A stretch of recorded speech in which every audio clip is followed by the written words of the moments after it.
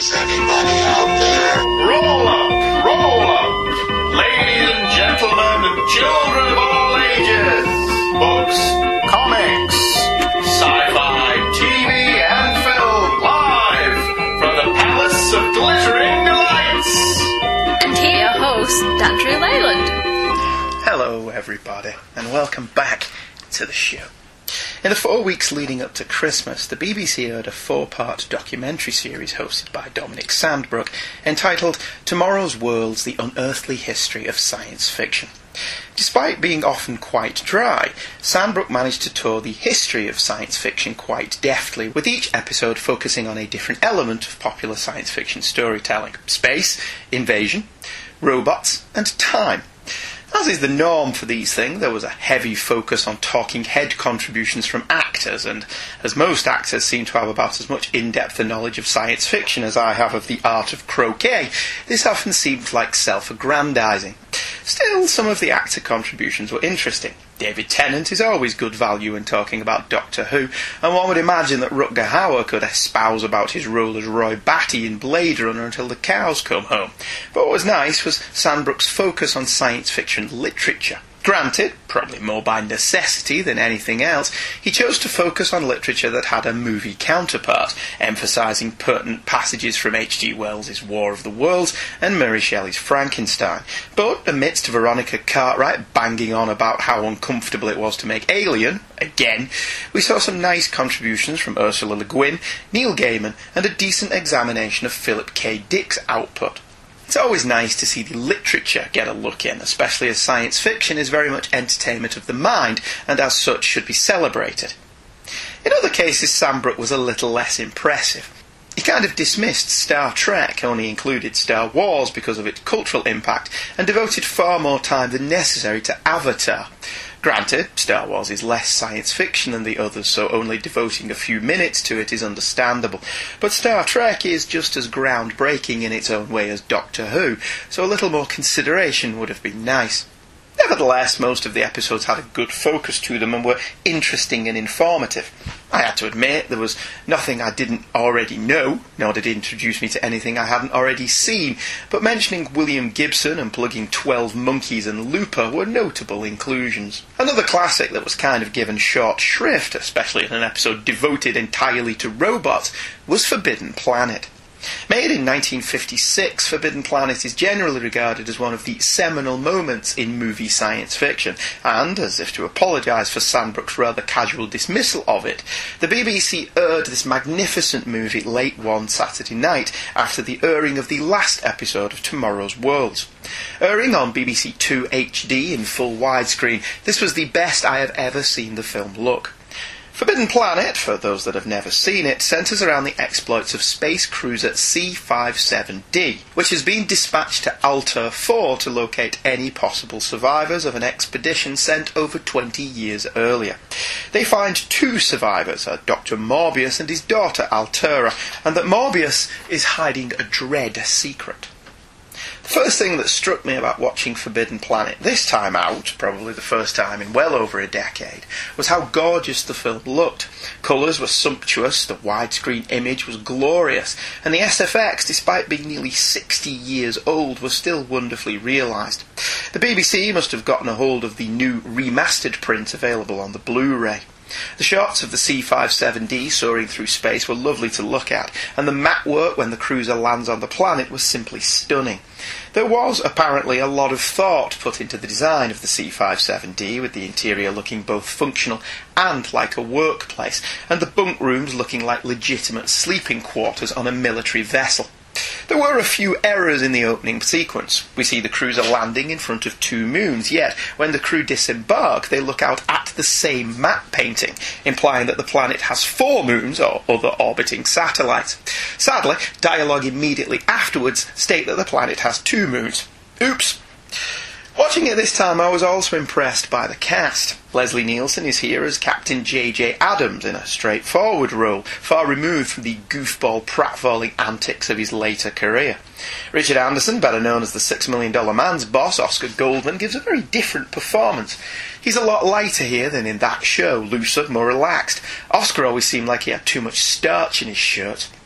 He and Nielsen also have the film's funniest line. When Adams says, "So it's impossible, how long will it take?" referring to a damaged piece of equipment that needs repairing, Anderson replies, "Well, if I don't stop for breakfast." A rare moment of levity in the film. Walter Pidgeon is suitably off-putting as Dr. Morbius, that wonderful mixture of clearly intelligent but snarky and superior with it, and Anne Francis is undeniably gorgeous as his daughter Altera. It's she who will provide the main plot impetus. Morbius does not want to be rescued. As we will learn later, he's uncovered a secret lab of untold wonders left behind by an alien race, the Krell.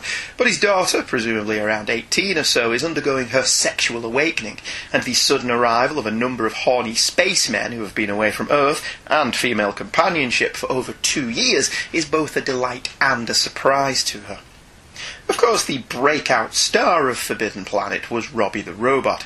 Despite his clunky design by today's standards, he looks like a 50s robot should look like. He's also magnificently voiced and his lines are genuinely funny.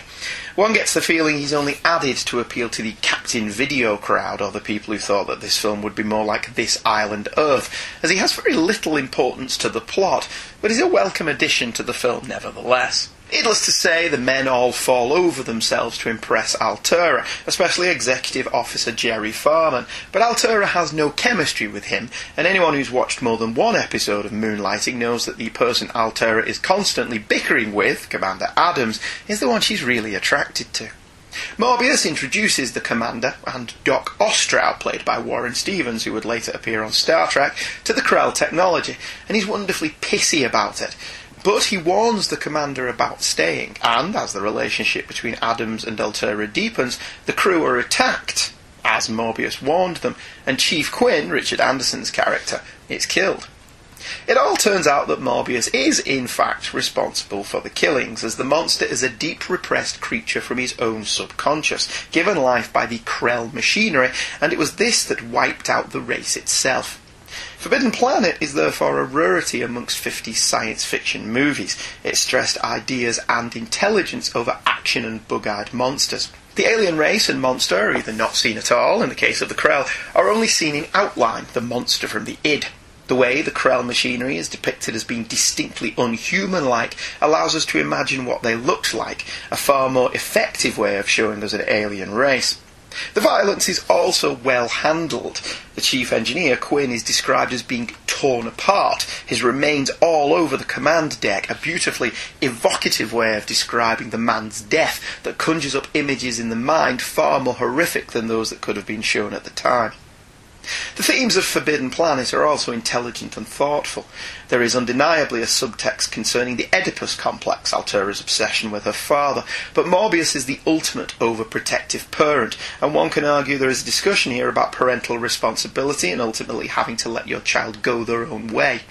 There's a slightly subversive element to the relationship between Adams and Altera as well. Whilst not spelt out, Altera's control over the animals is likened to that of control of the unicorn, something attributed to something only a virgin could do. After her relationship with Adams starts, her control lessens, implying she's no longer pure. It's very subtle, but it's there. The theme of space travel not being easy or safe also permeates the film, with two of the characters we thought would be central being killed off as the film unfolds. Of course, the main theme of Forbidden Planet is the danger of playing God. This technology wiped out the Krell race and ultimately claims the life of Dr. Morbius. The technology is deemed too dangerous for man by Adams in a decision that arguably has him playing God, and he destroys the planet. There is also, to me anyway, the additional theme that jealousy and love can sometimes corrupt the most hearty of men, and that sometimes man's greatest adversary is himself. One other area the film stands out in is its score. Rather than a bombastic but no doubt magnificent 50s-style orchestral piece, the composers Louis and B.B. Barron offer up electronic tonalities, a series of beeps, noodlings and blurps that, on their own, are probably used to torture people, but taken in the context of the film only add to its retro-futuristic charm.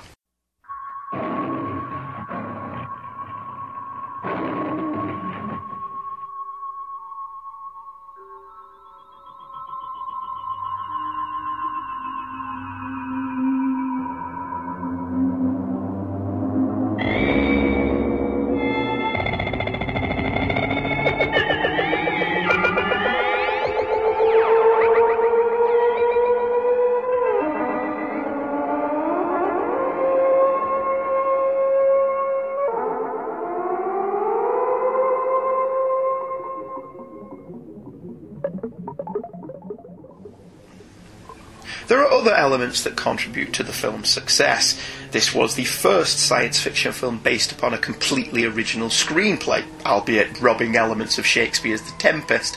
MGM were actively looking for a sci-fi project to capitalise on the success of the genre at that time.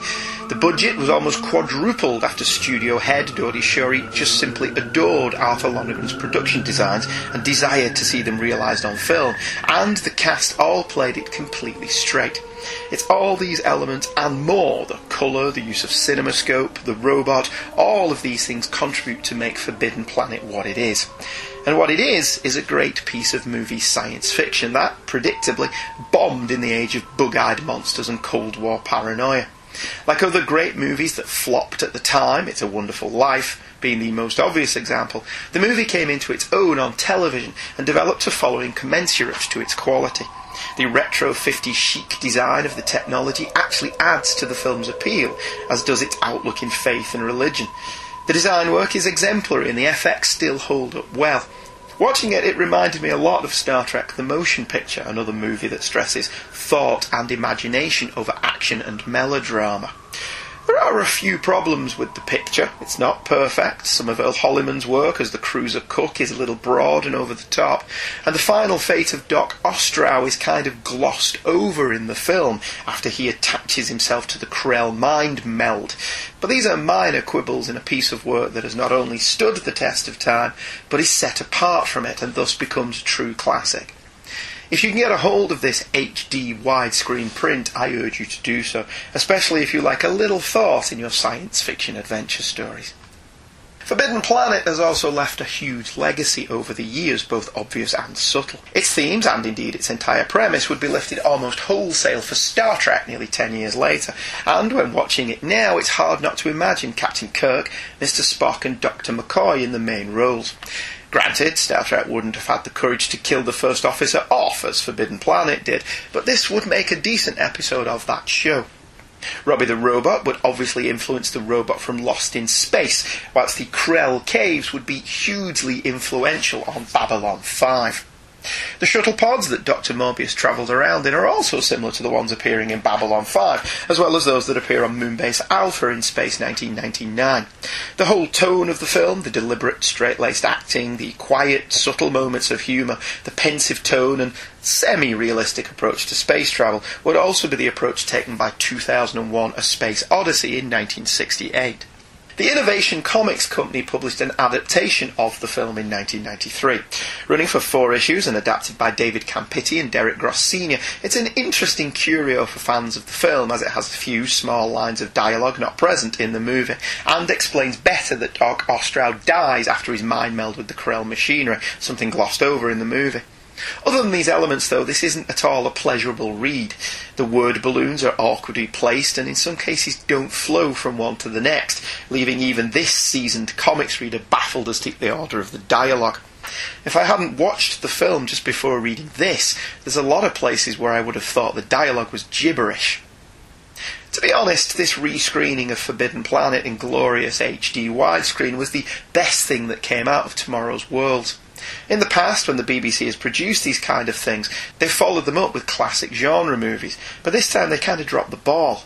One episode ran over an hour late due to the snooker overrunning, something unforgivable in this age of video on demand, and the only other sci-fi flick of note they ran was Steven Spielberg's Minority Report. Whilst this is certainly one of the better entries in Spielberg's most recent canon, a rescreening of other better movies like 12 Monkeys, Brazil, Blade Runner, or even some classics like Day the Earth Stood Still wouldn't have gone amiss. Still, a noble attempt by the BBC to give science fiction some much-needed love. Speaking of gorgeous transfers, Network Video released a teaser for Space 1999's second season Blu-ray release. Limited to 999 copies, this gives fans a look at the 2-part episode of The Bringers of Wonder, and as a bonus, the movie that was cobbled together from these 2 episodes, Destination Moonbase Alpha. The Bringers of Wonder, for those that have not seen it, centres around a faster-than-light Earth vehicle that approaches Alpha, purporting to be from Earth, and populated by people that are all related to the Alphans, which is a huge coincidence that nobody thinks anything of.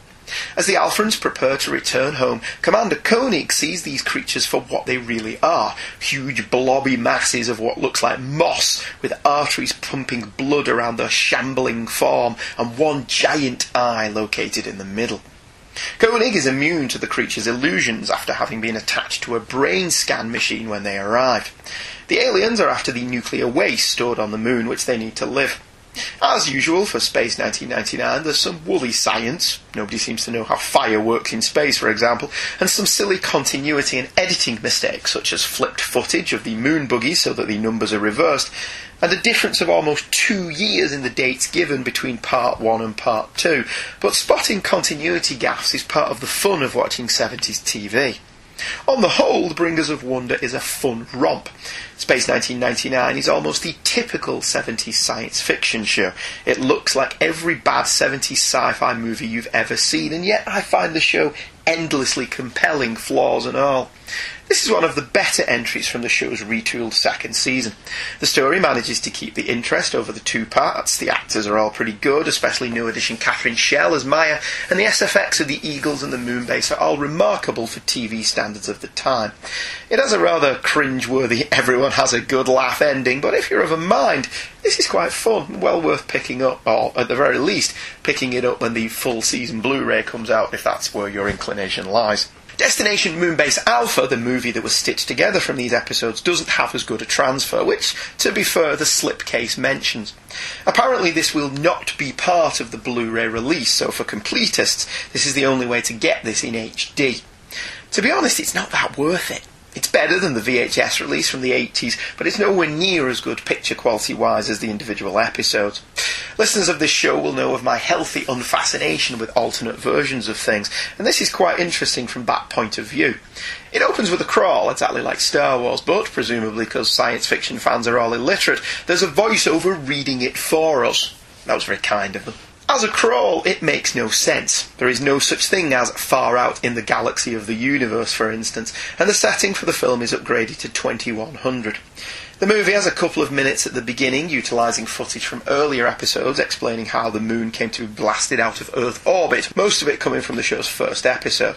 The film then has new credits and music. None of it is as good as the funky TV theme, and runs pretty much unedited from that point until the end, which chops off the how we laughed denouement, and instead concludes with Koenig defeating the aliens, which gives the movie a far more downbeat conclusion than the episodes.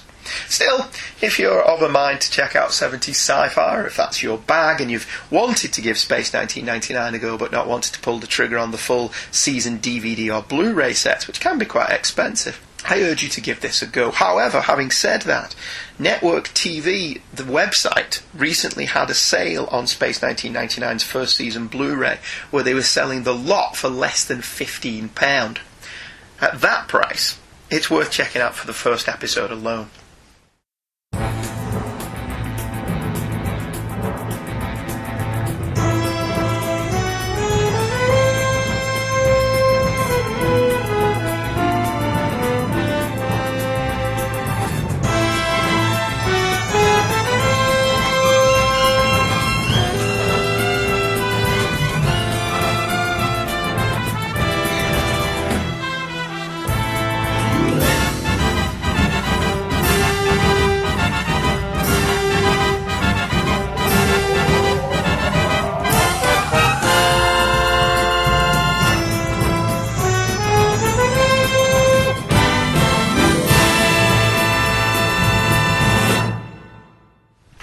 This episode has run a tad short. I normally like to make these 30 minutes to 45 minutes, so we'll check into the email sack and see what we have. So, here we go. Our first email is from Jason Trenner, who emailed in with "Not Spam. Palace of Glittering Delights, wondering where Transformers Generation would fall into this.